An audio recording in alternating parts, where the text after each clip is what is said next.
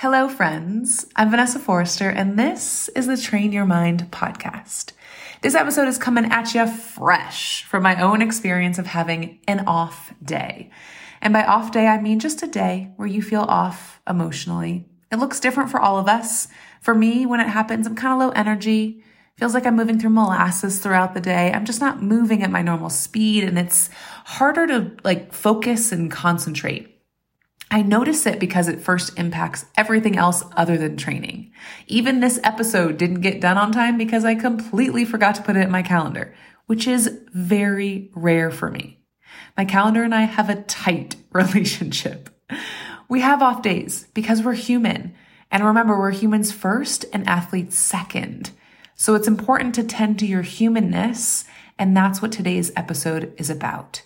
This is different from a low-value mental phase that I spoke about on an earlier podcast episode because this is life-related. If you have an off day, it does not mean that the world is coming to an end. It doesn't mean that it will stay that way forever. And it also doesn't mean that your training has to be affected by it. It might, or it might not be. Because one emotional episode does not mean anything other than what it is. And that's what today's episode is about, because I'm giving you 10 questions to really get to know what's happening. I'm sharing these 10 questions that you can ask yourself when you have an off day to take inventory of your internal landscape. It's like a mind-body connection exercise that you can do at any time. So first, I'll share the 10 questions just as they are so you can write them down. So get your pen and paper ready.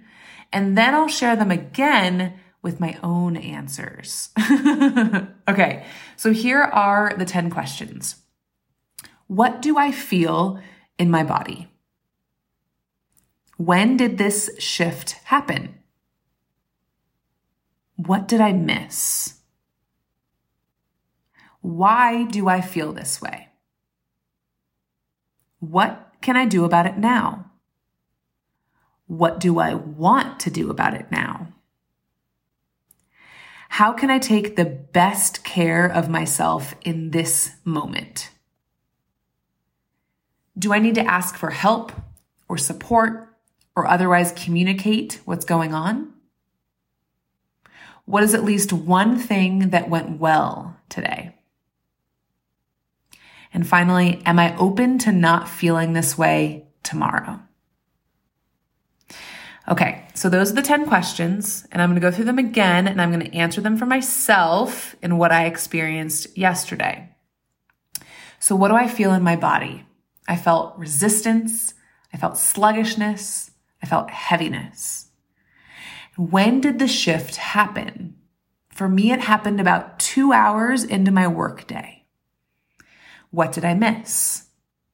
I missed setting myself up for success around what I wanted to get done in the day and the time that I had given myself to do it in.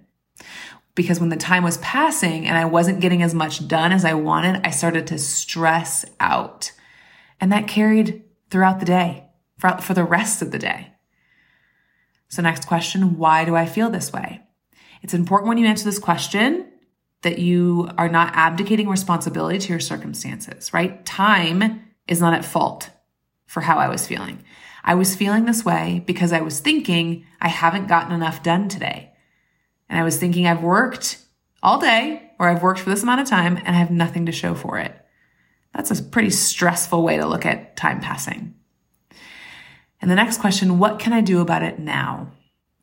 I can give myself grace, release the judgment, and do what I need to do to get in my last training session of the day and make it a high quality session. And what do I want to do about it? So for me, the answers to those questions were the same. I wanted to do exactly that. Give myself grace, release the judgment, and do what I need to do to make my last training session high quality, but they're not always the same. You might know exactly what to do about it, and you might not want to do anything about it, and that's okay too. All right, next question. How can I take the best care of myself at this moment? For me, I answered, decide when I'm done working for the day and shift my attention to get the most out of my training session. Do I need to ask for help or support or otherwise communicate what's going on? Yes, I want to share with Danny what's going on so he's aware. And I did. What is at least one thing that went well today? And I answered that I set up a kick-ass online community for my group coaching program.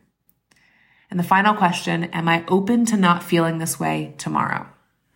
My answer was, yes, I am open and willing to see it as possible.